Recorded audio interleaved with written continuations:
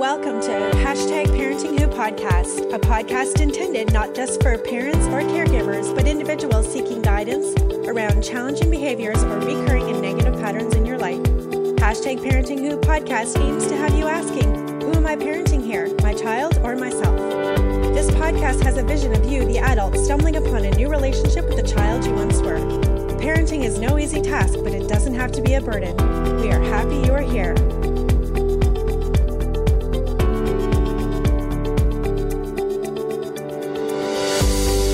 I'm your host, Julie Clark, child and youth care practitioner, registered psychotherapist and trauma therapist. I want to break down barriers related to stigma and seeking help for mental health. If something in this podcast resonates with you, I urge you to reach out to a licensed or registered healthcare professional. Don't go at it alone, and let's get started.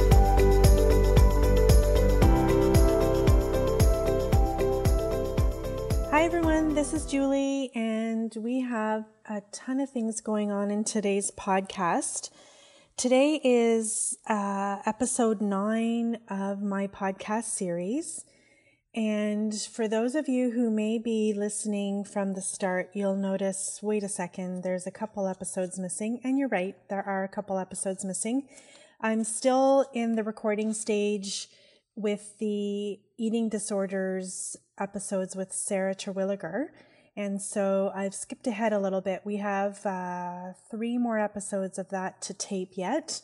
And life has just been busy and got in the way. And so the reality is we're still working on that. So today I did want to get this particular podcast out because it's so incredibly important, just given the events of this past Monday, April 23rd, the unfortunate events in Toronto. And my thoughts are with all of those affected, including first responders, any witnesses, the victims, families of the victims. And it's just such a terrible tragedy. And I know that for me, it was especially important to get this podcast out there and not put it off any longer in terms of getting all of the prep work done, because the topic is actually grief. And so although the shock of the actions on April 23rd are still really, really fresh, we all know that there will be a process of grief that follows this. And I do think that there's a lot of really great information in my podcast today. My guest in the podcast is Sheila O'Sullivan, and I'll do an introduction of Sheila, about Sheila in just a moment, because today is just as a bit of an aside, is also an exciting time for me in the sense that I've finally ready to publish the name of this podcast and get my logo out there and let you all know what that looks like. And so as of today, we're no longer going to be called the Julie Clark Podcast. As I mentioned in episode 1, I had the idea of a podcast. I wanted to pursue it, was very interested for some time, and had been looking at a bunch of different names, but nothing really seemed, well, it was either that names that I had looked at were already taken or too similar, didn't really encompass the ideas that I had or the vision that I had for the podcast. And then it just came to me one day. And so I'm excited to announce that the name of the podcast is #ParentingWho. So #ParentingWho podcast is the new name of my podcast. And for those of you, the logo is really cool actually. And Pat Bazinet is my tech guy, and he also does graphic design. And together, I said, this is what I'm looking for, and this is what it needs to look like. And he just did his wonderful work and came up with this concept. And for those of you who are taking a look at it and sort of going, I'm not sure I really understand, I love that, because I envision this podcast to be something that is available for everyone. And so for the parent who might be, or caregiver who maybe has put their child to bed and is really curious or wondering what they could do to help their child or just understand more about raising children, who are sitting down at their laptop, they have their cup of coffee, their cup of tea, hot water and lemon, whatever it is, and they start to Google search parenting, and whoops, all of a sudden, information that's coming back at them stirs something within them and has them going, wait a second, this is familiar to me because this is what I dealt with when I was a kid, or this is how I felt when I was a kid, or maybe who I am and how I'm parenting or caring for this child is affecting their behavior. Whatever it might be, it's not intended to be shame. It's intended to sort of this podcast is intended to be a resource for people in whatever that looks like for them. And so it's not, I am a registered psychotherapist, but it is not intended to be therapy. But what it is intended to be is an informational piece, a dialogue, something that sort of creates or stirs something in you that maybe you are eventually going to seek therapy through someone. And you can check out my website, julieclarktherapy.com, for more information on that. I also do parent consultation online all over. And again, there's more information on my website about that. But if for some reason, due to regulation, I'm not accessible to you, I definitely have a lot of contacts in a lot of different areas within Canada and the United States. I'm a member of very many forums and groups, and we all refer to one another. And I'd be happy to provide you some information in what I can if you're interested in pursuing some kind of formal therapy. And so that's the goal for my podcast, and I'm really excited to have you all to see that today. And please do let me know your thoughts, your comments, critiques, questions, anything feedback-wise. I really do want to hear from you, and I'm definitely open to that. So switching gears again back to an important topic that I'm excited for you all to hear, because Sheila is actually a colleague of mine and someone that I consider a friend. She works virtually online as well as in office from Wasaga Beach, Ontario. Sheila graduated from Glendon College, York University, with an honors BA in educational psychology. She completed her training and licensure in massage therapy and is a master herbalist. In her early career, Sheila worked exclusively with animals and taught animal rehabilitation. And then she shifted focus and completed a master's in counseling psychology and is now registered with the College of Registered Psychotherapists of Ontario and is a registered psychotherapist. And so Sheila today is going to be speaking about grief, and she is going to define grief and mourning. She's going to discuss the messiness of grief, and she does a really great job. She's so creative and colorful, and I just love listening to her tell stories and speak, because she talks about the messiness of grief and Dennis the Menace. And for those of you who might be listening and have no idea who Dennis the Menace is, and I'm not naive to the fact that there might be some listeners out there that really truly don't know who Dennis the Menace is, I'm going to include a link in my show notes about Dennis the Menace. She's going to talk about dual process, and then she's also going to provide a really nice analogy of rain clouds and sun showers, and it just provides a great visual for the lifelong process of grieving. And so listen up, and again, please provide some comments, questions, concerns, critiques, any feedback that you wish. And thanks for joining me. Enjoy.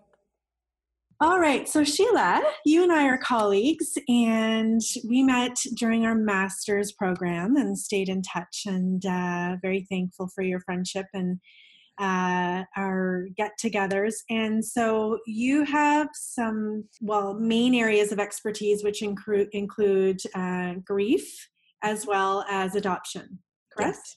Yep. Yeah. And so today I thought we would spend a little bit of time speaking about grief. I'm going to just put this out there. There was that terrible bus accident in Saskatchewan just over a week ago. I'm human. I have boys, and it very much, it was very impactful for not just me as an individual, but our entire country. And so how timely is it that you and I had this podcast scheduled, and, that's been at the forefront of a lot of Canadians' minds, not to mention their own individual grief and things that they're dealing with in their own lives, be it from a tragic circumstance like that, or the death of a loved one, or I guess even the loss of a friendship, that can evoke some grief and in others. And so I'm happy to chat with you today about some aspects of that and some of the areas that you think are key for individuals to have information on, to know about. And I think one of those things you were going to talk about was defining grief and mourning, what grief is and what grief isn't. And so I thought that was really interesting. And so I'm really curious about that. So you are absolutely correct that recent events often stir not only a sense of loss with respect to the immediacy of that particular event, but it can also be extraordinarily triggering for past events, past losses that individuals have experienced. And we have certainly heard about that from other hockey players who traveled on buses and were in their own crashes, and now they are reliving to some extent that experience from 10, 20, 30 years ago. And that is not unusual at all. It would be surprising if it wasn't triggering. And the big thing that happens when we have a catastrophic event like that, and it is triggering, is that people are faced with their own immediate mortality, which on a day-to-day basis, we don't think about it. We don't have to face it. Death is very much hidden in Western society, and at times we try to deny it. And now, with current circumstances, we cannot do that. So that then leads people to wonder, so what now? What's going to happen? How do I respond? Is there an appropriate way to respond or not? And then when are we all going to get over this? And I always sort of smile and chuckle at that one because it presupposes that somehow there's an ending to this, Right. or that life is going to go back to the way it was before loss. The reality is we have a BD and an AD, which is before death and after death. And never is the after death world going to be the same as it was before death, before BD. It's different, and it will become your new normal, and it will become peaceful, but it is a journey, it's a process, and you go through it, you don't get over it. So there are some things that people need to understand for themselves, and in light of the global experience of loss. And two are the definitions. So we have grief and we have mourning. Grief is the internal experience of loss. So those are the feelings someone experiences, and those are the thoughts someone experiences or thinks with respect to the loss, to the individual that was lost, or to the experience that was lost. So that grief will sit inside an individual always. And it's a little bit like an accordion. There will be times where it is much bigger and more expansive and very present, which then leads to mourning. And mourning is the external expression of grief. So someone will feel sorrow, that's grief. They will mourn it by, or mourning will be their tears. So someone can be, when their accordion is very full and expansive and they are feeling really flooded by grief, there is an awful lot of powerful emotion or an awful lot of intrusive thoughts, they will then need to offload it or mourn it outwards. So that's when you'll see someone crying, yelling out of anger, maybe laughing at a funny memory, something that has come up. They will want to speak a great deal about the loss experience. So they need to offload it. And then grief will shrink. It will become much smaller, and someone will get on with their life and they'll get about their day-to-day business. And in that moment, their mourning is less, there's less need for the mourning. So they're not likely to be weeping or yelling with yelling out of anger or laughing at a funny memory or what have you. And that's how people are able to, like, if they've had to take time off work, maybe sometimes they try and go back, but they realize that it's too soon. They can't get through their days, but then ultimately, eventually, most times, maybe not always, but most times they'll be able to get through their day. And so that's what you're talking about, that how that grief shrinks. Yes. And then they're able to get through their day. And that accordionness is fluid, which means you don't have this expansive, intense period of grief and mourning, and then it shrinks and it stays shrunk. Mm-hmm. That's not how it goes. Right.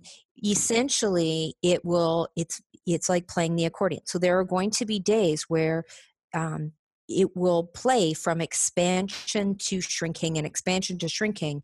And how I describe that to my clients is that it's like the game of snakes and ladders.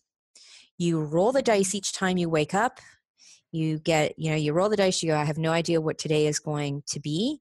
And when you roll that dice and you begin to make your moves through the day, sometimes it's pretty steady. So your grief is steady and constant, and you weep when you see the picture of the deceased, but then you carry on and you make your cup of tea and you have your breakfast, and then you weep as you walk by their belongings as you exit to go to work. And then there are other days where when you roll the dice, you climb, you start to hit ladders, and you have a really great day. Mm-hmm. And unfortunately, sometimes what happens with that is people think, okay, now I'm over it, Right. and I'm doing great, and everybody sees you climbing ladders that day and that you're making great strides, and isn't this fantastic? And so they all figure, she's over it, he's over it, yoo-hoo. Yeah. And then you roll the dice and you hit a snake and down you go. Right. And then people will be overwhelmed by that. They're surprised by that. And they become initially quite stuck with that. They think they've gone backwards, Mm-hmm. rather than understanding that no, this is grief. You're going to travel along and you're going to climb ladders and slide down snakes. Mm-hmm. And each time you get reset on the board, Mm-hmm. every time you get reset in your grief journey, it allows you to revisit things that maybe you skipped over. Oh my gosh, I just got shivers when you said that, because that happens so often, doesn't it? Yes. And there's, in amongst all that you just spoke about, there's a lot of confusion, both with the person themselves, but also those around them. Like you said, they thought that they were, from what they saw, they were over it, but then there's, the next day where, like you're saying, they take those steps back, and realizing that it might be something that at one point or another they just weren't ready to process. Exactly. And that's the thing about loss and grief in particular, is that it starts out with most people being in a shock state. Mm-hmm. So they can't actually connect with those powerful emotions and those intrusive thoughts. Mm-hmm. They have to get about the business of death. So they plan the funeral, they deal with the will and go through the estate and what have you.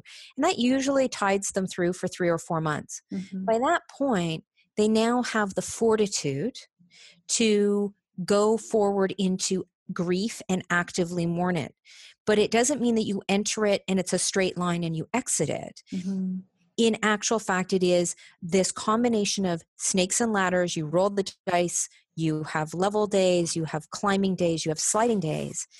The key is to recognize that that is what your life is right now. Right. And to not allow it to derail you. Mm-hmm. So the other piece, the other way I describe this to my clients is that grief, if you don't grab those dice and sort of say, okay, I'm rolling it and I'm going to march forward in a very deliberate manner, and whatever befalls me, I will deal with. So if I'm climbing, just go with it. If you're sliding, slide. Or roll the dice. If instead there is a fear, an overwhelmingness to this experience, then essentially grief has become the equivalent of Dennis the Menace. Mm-hmm. Grief is going to show up when he wants to show up, and he's going to have one massive temper tantrum. Yeah. And he's going to create chaos. So you can do one of two things with Dennis the Menace. You can either lose your mind and decide to put Dennis Menace into his room, and he's going to be grounded, and you're going to have no contact with him until Dennis is prepared to come out and say he's sorry. Mm-hmm. Well, as we all know from the cartoon, Dennis never says he's sorry. He's not going to be repentant. Instead, Dennis just gets angrier. Yeah. So instead, you want to engage in those constructive parenting moments with a Dennis the Menace in the house. Well, except that Dennis the Menace in the house is grief inside you. Yeah. Yeah. So how do you connect with that intense emotion in a healthy way or in a constructive parenting way? Well, first off, you face up to it directly and you create space for it when it is safe to do so. Right. So you want to have a conversation with yourself, which says, okay, today, grief, this morning we're going to do X, Y, and Z. And while we are doing that, it will not be safe for you to be present, which means you can ride along. Grief is going to be inside you, but you may not mourn. It is not going to be safe for you to become a puddle in the fruit and vegetable section of the grocery store. But I promise you, grief, that when we get home, then you can tell me how you were impacted by this experience. Yeah.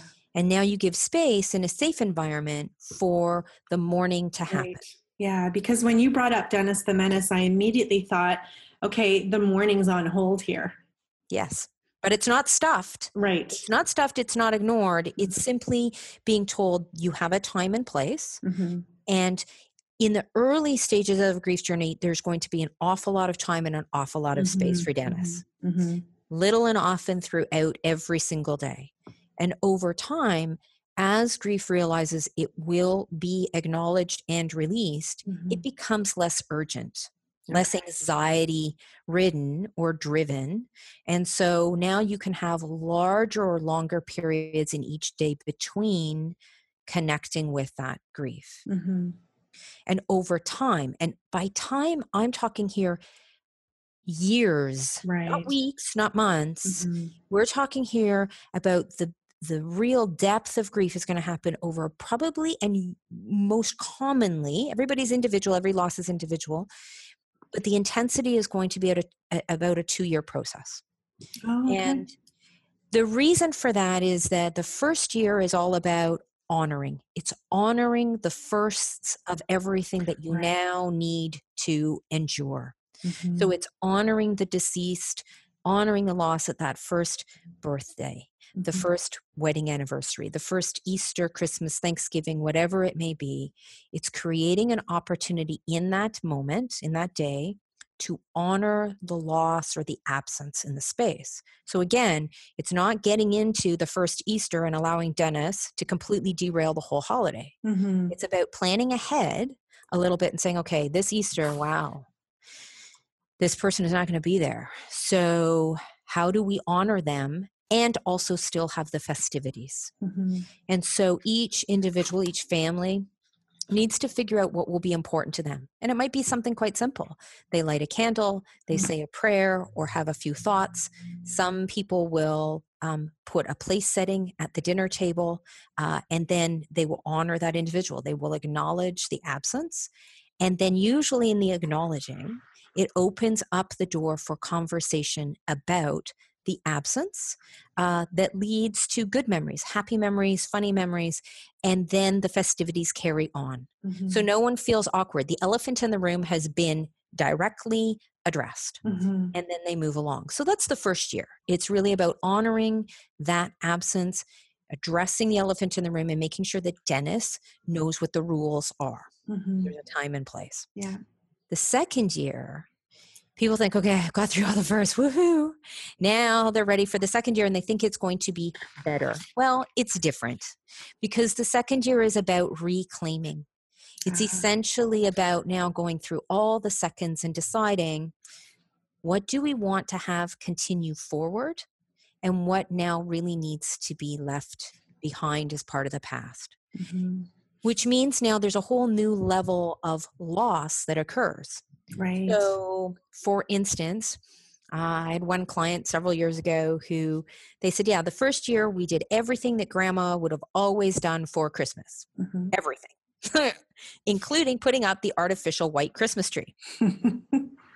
But in the second, and they were all cool with it. The entire family, this big extended family. And it was all about, we're just going to honor. They took what I had said, they honored, it was great. The second year, I said, okay, now's the reclaiming. So you have to decide what's coming forward and what's not. And of course they got to Christmas and it was sort of a unanimous decision that the artificial white Christmas tree was looking really kind of well, ratty was Mhm. the word that was used, and it just needed to be retired. So that was left behind. It meant that Christmas was different. Right. They started new traditions. And yet there was also a sense of loss. There were tears shed for the fact that Sure. they had decided not to bring this particular item, this tangible representation of their grandmother, forward. And of course, there was guilt. It was like, what's she going to be thinking there on the other side? And is there Yeah. going to be, Yeah. some sort of retribution from the other side for that? So Yeah. the second year is about reclaiming. And once that occurs and all of the emotions with it, and I've mentioned more loss, a sadness, but also some guilt for doing that. Once people have gotten through that, then they start to feel that they're getting some traction, that there's now some normalcy to this after death Yes. experience. Yeah. Yeah. So it's about essentially remembering grief is always going to be with you. It's an internal experience, but mourning is not always going to be present. Mm-hmm. You need to build that relationship between grief and mourning, essentially build a relationship with who I call Dennis the Menace, Mm-hmm. so that you are not being sabotaged, Mm-hmm. you are not stuffing, and you are not running away from your grief. The And you're ego. not letting the ego directly, and you're not letting your emotions run your life, because you understand the difference between grief and mourning. Yes. Yeah. And part of it is also recognizing what we call dual process. Mm-hmm. And that is that there will be times where grief is big and you're mourning a great deal. You have the time and energy and knowledge, internal knowledge or desire to do that. But eventually that becomes exhausting, or you become exhausted by it, Mm-hmm. which then means people will go, I cannot cry anymore. I am cried out. I'm dry. Okay. Now you go the other way. So the other part of the process is to then get back to the land of the living. And people will say to me, yeah, you know what? I've had 2 great weeks. All I've done, I get up, I go to work, I'm living as I did before death. I do the grocery shopping, the house is clean, the laundry's done, I'm connecting with friends, the kids and I went out to a movie. It's been wonderful. Mm-hmm. And they said, and then this morning, I just fell apart. Mm-hmm. And it's like I've gone completely backwards. And I'm like, no. You've just gone from one part of the process to the other. This is dual process. Okay. So that whole living piece that you've been doing now gets you fortified, builds up your energy, rejuvenates you for going right on back to your grief, Mm-hmm. so that you can exhaust yourself on the grief side again. Mm-hmm. When you're exhausted there, then you'll float on back over to the land of the living and you will get back to it. You will connect with friends, go out for dinner, go to the movies, go on a vacation, what have you. Over time, and again, that's the several months, years process, you will find that you have much more time in the living and less time in the grief. Mm-hmm. I think the key word there is process, isn't it? Yep. It really is a process. It is absolutely a process, and it is a lifelong process. Right. It does not end. Right. Though its presence will become salient or powerful only at key moments. Mm-hmm. And so, for instance, and I'll give a completely personal example. My father died 30 years ago. Mm-hmm. So, of course, the first couple of years were really quite intense, but then over the years, it became less and less so. And most days, I don't actively think or consciously think of my father. Mm-hmm. The moments when I do, it is what I call emotion neutral. Mm-hmm. It is a memory, and it takes me to wherever that memory needs to take me.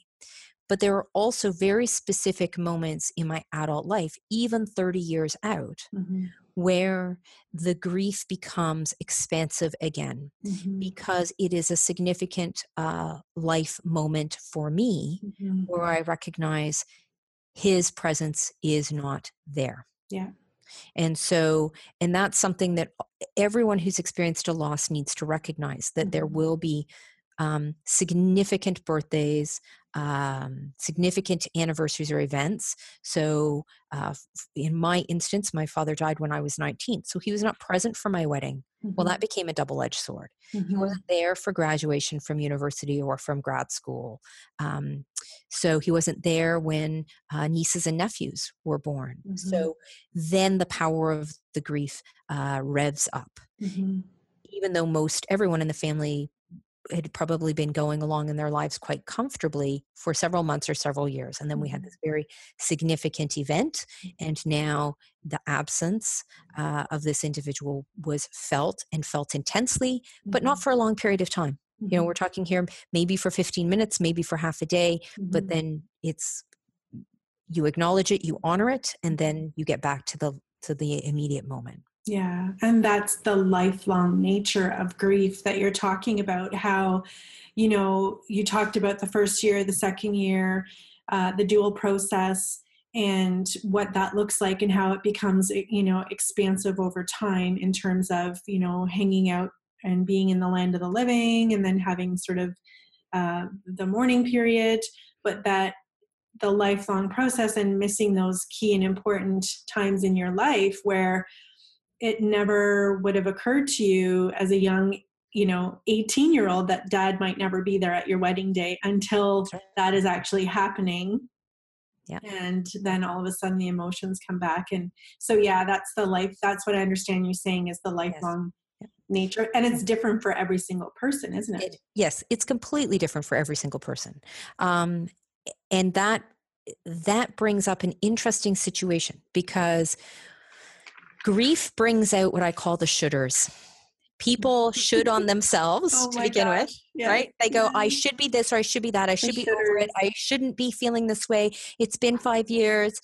And also it brings out the people around you become shoulders because they themselves either have no clue, they didn't have a close relationship, so they can't possibly understand how 30 years later you might still shed a tear for your father. They're like, really? And it's like, yeah, you wait until you lose a parent. And then we'll talk. Or they are experiencing or have experienced loss before and they did their journey in their way that resonated for them. And because it worked for them, they believe that everyone should journey the same way that they did. And so now you get an awful lot of advice about what you should and shouldn't be doing with your own journey. So the most powerful, helpful support in grief for yourself is to show self-compassion. Do not should on yourself. Just don't even go there. People who are shoulding on you, you need to let them go. They need to become kites. So they need to be given some air and allowed to have some distance from you. And for those who want to support, presence is key. Not your words. Keep your mouth shut. If you are there to support an individual, no one needs you to say anything because the bereaved, the individual who's experienced a loss, they know you can't fix this. Nobody can fix this. They're not looking for a fix. And the last thing they want is for the placating words. They would just rather that you be quiet. So instead, sit quietly with the bereaved. Mouths shut. That's a big one. It makes it very easy and yet also very difficult because the silence can become uncomfortable. The other part is own it, which means that if you're the bereaved, you put it out there and go, you know what? I don't know what's going on with me. This is crazy making, and I don't know if I'm coming or going. And so because I don't know if I'm coming or going, I get that you around me, my family and friends don't know if you're coming or going. Because then immediately it calms everybody down and go, oh, okay. Phew, I thought it was just that you were completely nuts. Maybe we need to take you off to the hospital. The other side is when you're supporting the bereaved, if you don't know, then own that too. Say, you know what? There are no words. I have no idea what to say. I've got nothing. It's better than saying that something like you were saying earlier that's just filling the space. And especially the ones that dismiss the grief and the Mhm. intensity of the emotion, such as this is God's will, Mhm. or it was their time, or it, eventually it'll get better, Mhm. or just don't go there. Mhm. It's Mhm. far better to say, I don't know what to say, Yeah. because there really is nothing to say, Yeah. and simply sit with. Right. Sit with the emotion that brings up in you as the person who's just feeling maybe broken about what the circumstances are for the other person that you're there to support. Yeah. And in some instance or some way, there's almost a connecting in that, isn't there? That Yes. you understand the broken and you can be with me in this broken place, right? Yes. Yeah. Yes. That's extremely powerful, Yeah. because then the person is being seen Mm. and um, and supported without being dismissed. Mhm. We're not trying to move them along, and that they are already uncomfortable in their sense of self. Mhm. So to have somebody who is prepared to sit with you and be equally uncomfortable Mhm. is community making, Yeah. really. Yeah. So silent presence is extremely powerful. Mhm. The other thing to keep in mind, and this will happen an awful lot, is that the bereaved will start to what I call chatter. So they just start to talk. So once they've offloaded their emotion, if you stay silent, then you give them the space to begin their own process out loud. Mhm. And so they start to chatter. So they will just have random thoughts here, there, and everywhere. They will, on the outside, not be making any sense, and yet their brain is making sense of it all Mhm. by working through it. Mhm. Again, the silent presence. You don't need to answer the questions. The questions are not to be answered. They're Mhm. rhetorical. Mhm. Um, when they make comments, they're not expecting you to comment back or to Mhm. match what they're saying. They simply want to be able to take what's in their head and put it out there, give it air. Is that when you talked about mourning, the external expression of grief? That's a piece of that, is it not? Yes, Better, it yeah. is. Yeah, it's the big thing is that when someone is weeping, generally speaking, human beings are more willing to sit with the weeping. Now they might try and start handing them Kleenexes, like hurry up, get over, stop the Mhm. crying. Mhm. Um, but when someone starts to talk, so when their thoughts become words, then Mhm. somehow, unfortunately, most human beings want to engage in a conversation. And it's like, no, no, no, no. They don't want to have a conversation. Yeah. They just need to take their thoughts and put it out. Yeah. Because it's that process that they themselves, like you said, it may not make sense, but in their brain it's doing what it needs to do. And so and it's like a socially constructed thing. There's someone speaking, so you feel somewhat compelled to comment or respond. But in essence, could it not disrupt that brain, that internal process that's happening? Because now they're having to stop and actually process the words that you're saying and how they fit or they don't fit. Or like you were saying, don't give advice if, you say something that isn't on par with where they're at. Again, it's stopping that process, isn't it? It does. It interferes with the process, it slows it down. And sometimes it can be quite shaming because the Yeah. person is just thinking out loud. And now all of a sudden, they're essentially being told by someone who's interfering what you're thinking, what you're experiencing isn't okay. You need to shut that down or Mm-hmm. change it. Mm-hmm. That the outside person is trying to reframe it. Oh, don't say that about them, or you don't Mm-hmm. really mean that. Mm-hmm. Well, it's an internal process. And Mm-hmm. again, they're saying it. If they're left to internally process, they will come up with their own piece, which is, yeah, I probably don't actually mean that, but I don't know how else to put it right now. So what else do I mean? And they're processing. But if Mm-hmm. they have someone who now shoulds on them, Yes. Yeah. then it becomes a really shaming experience. Yeah. Now what happens is that person will not mourn. They will stuff their grief. Right. And Yeah. when grief gets stuffed, Mm-hmm. it gets toxic, really toxic. So I actually have a visual to help people truly understand that, which may be helpful to sort of as almost like a wrapping up image. And then if you have more questions, throw them at me. But this image is essentially equating morning with rain. So what ends up happening with rain is this. When we go through life, or when clouds go through their existence, they travel across this big, beautiful sky, and they're really nice and white and fluffy, and they're gorgeous, and we get attracted to them. And then something happens to that cloud. They go over a big body of water, and they start to pick up moisture. And that cloud begins to gray, and it gets a little bit bigger, and it gets a little bit heavier. Now, if that cloud is allowed, hits something in their life where, in their travels, where they're able to offload that grayness, essentially what is experienced is a sun shower. So for someone who travels through their life, they have not experienced loss, they now experience a loss, there is going to be a grayness and a heaviness to their world.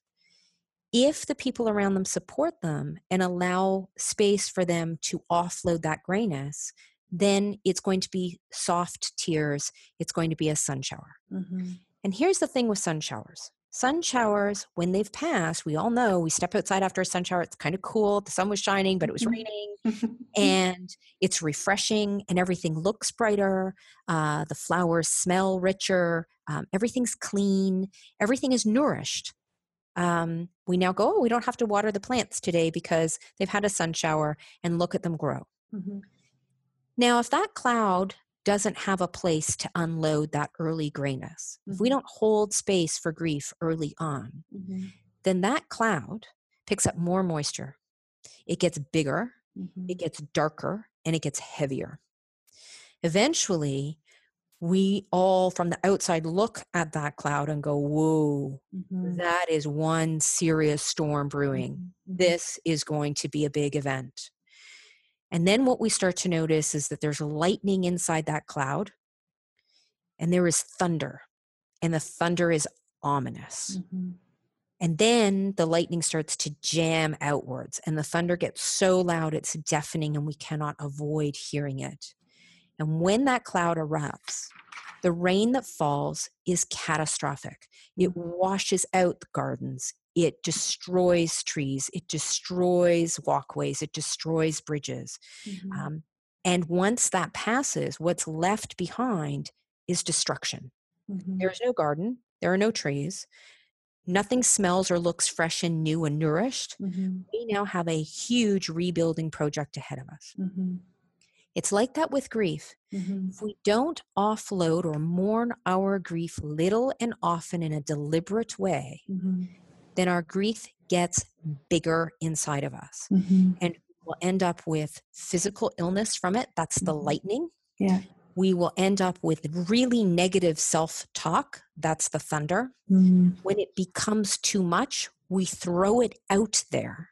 So now what people experience from this bereaved individual is intense, overwhelming anger, that thunder that's deafening that you can't avoid, and the lightning that throws out at other people are going to be the hurtful words, the barbs that you can never take back.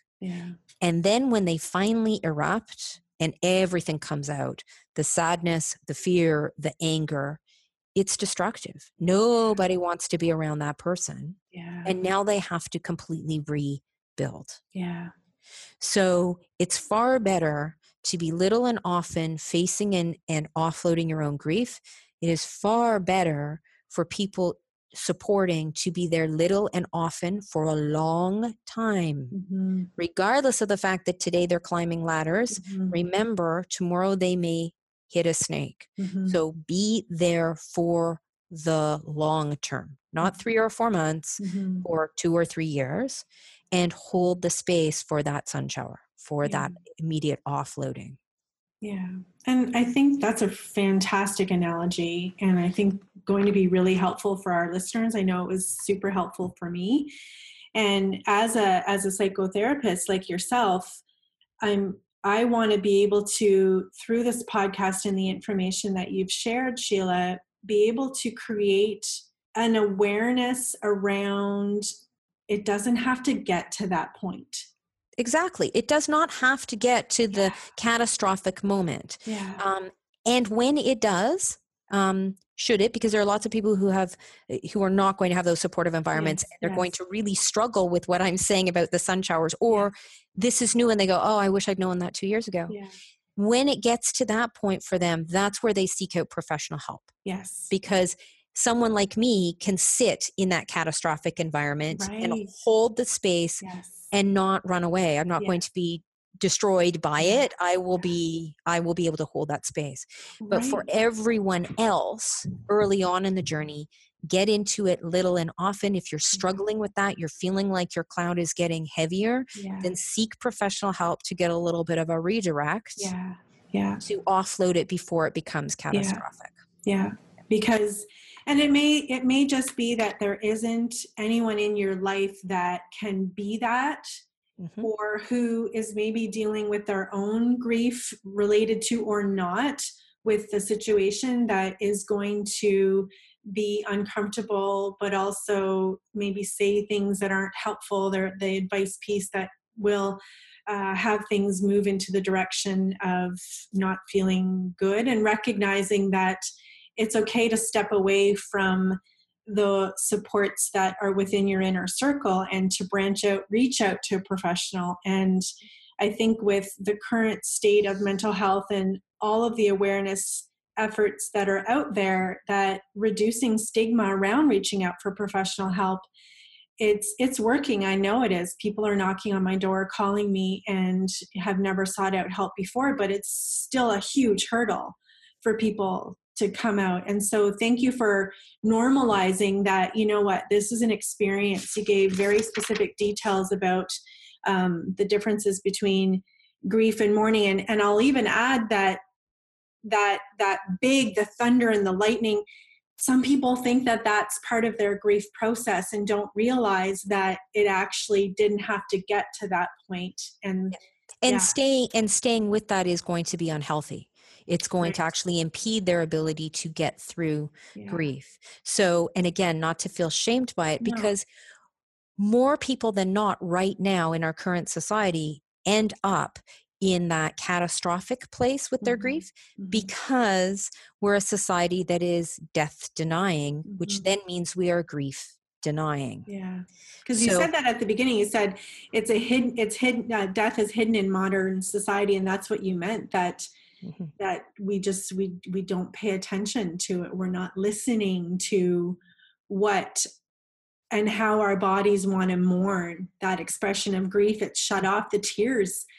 When I say, we have tear ducts for a reason. Yes. But there's so much weakness attached to shedding tears, isn't there?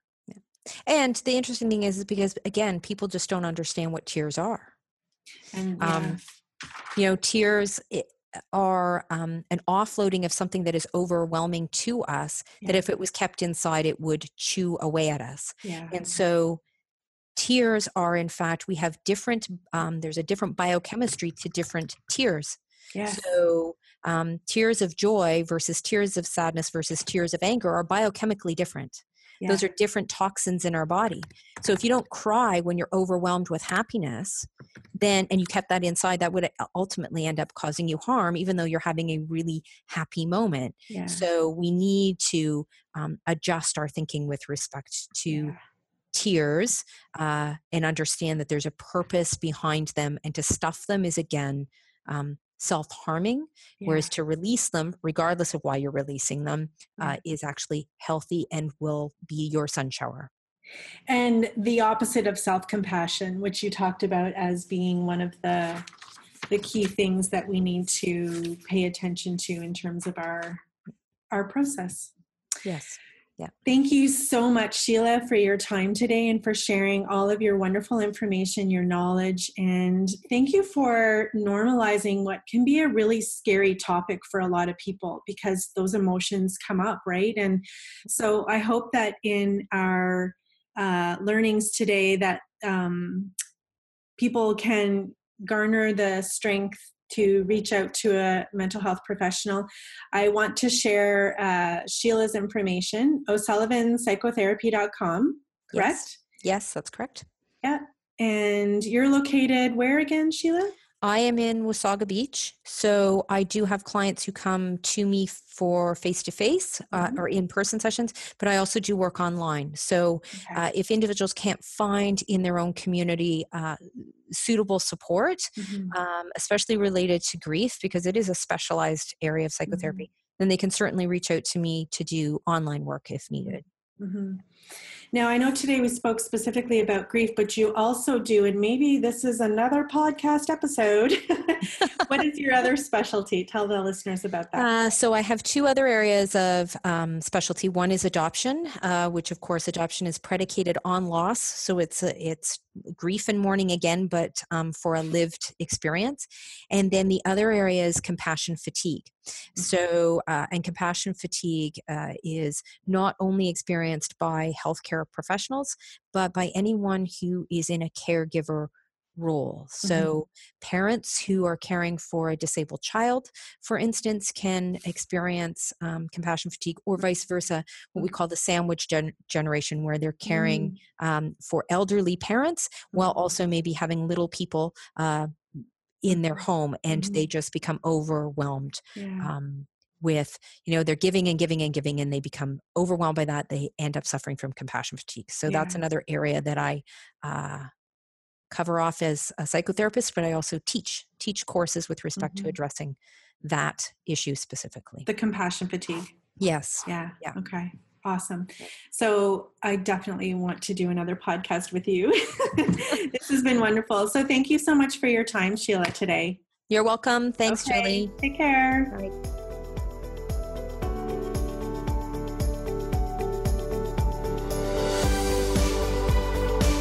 Thank you for joining me today. Please remember that information provided in this podcast is not therapy and is not a substitute for receiving help from a licensed or regulated healthcare professional. For more information on this episode and links discussed here today, please see the show notes. Please also visit my website, which includes more resources and social media links, as well as ways of getting in touch with me at julieclarktherapy.com.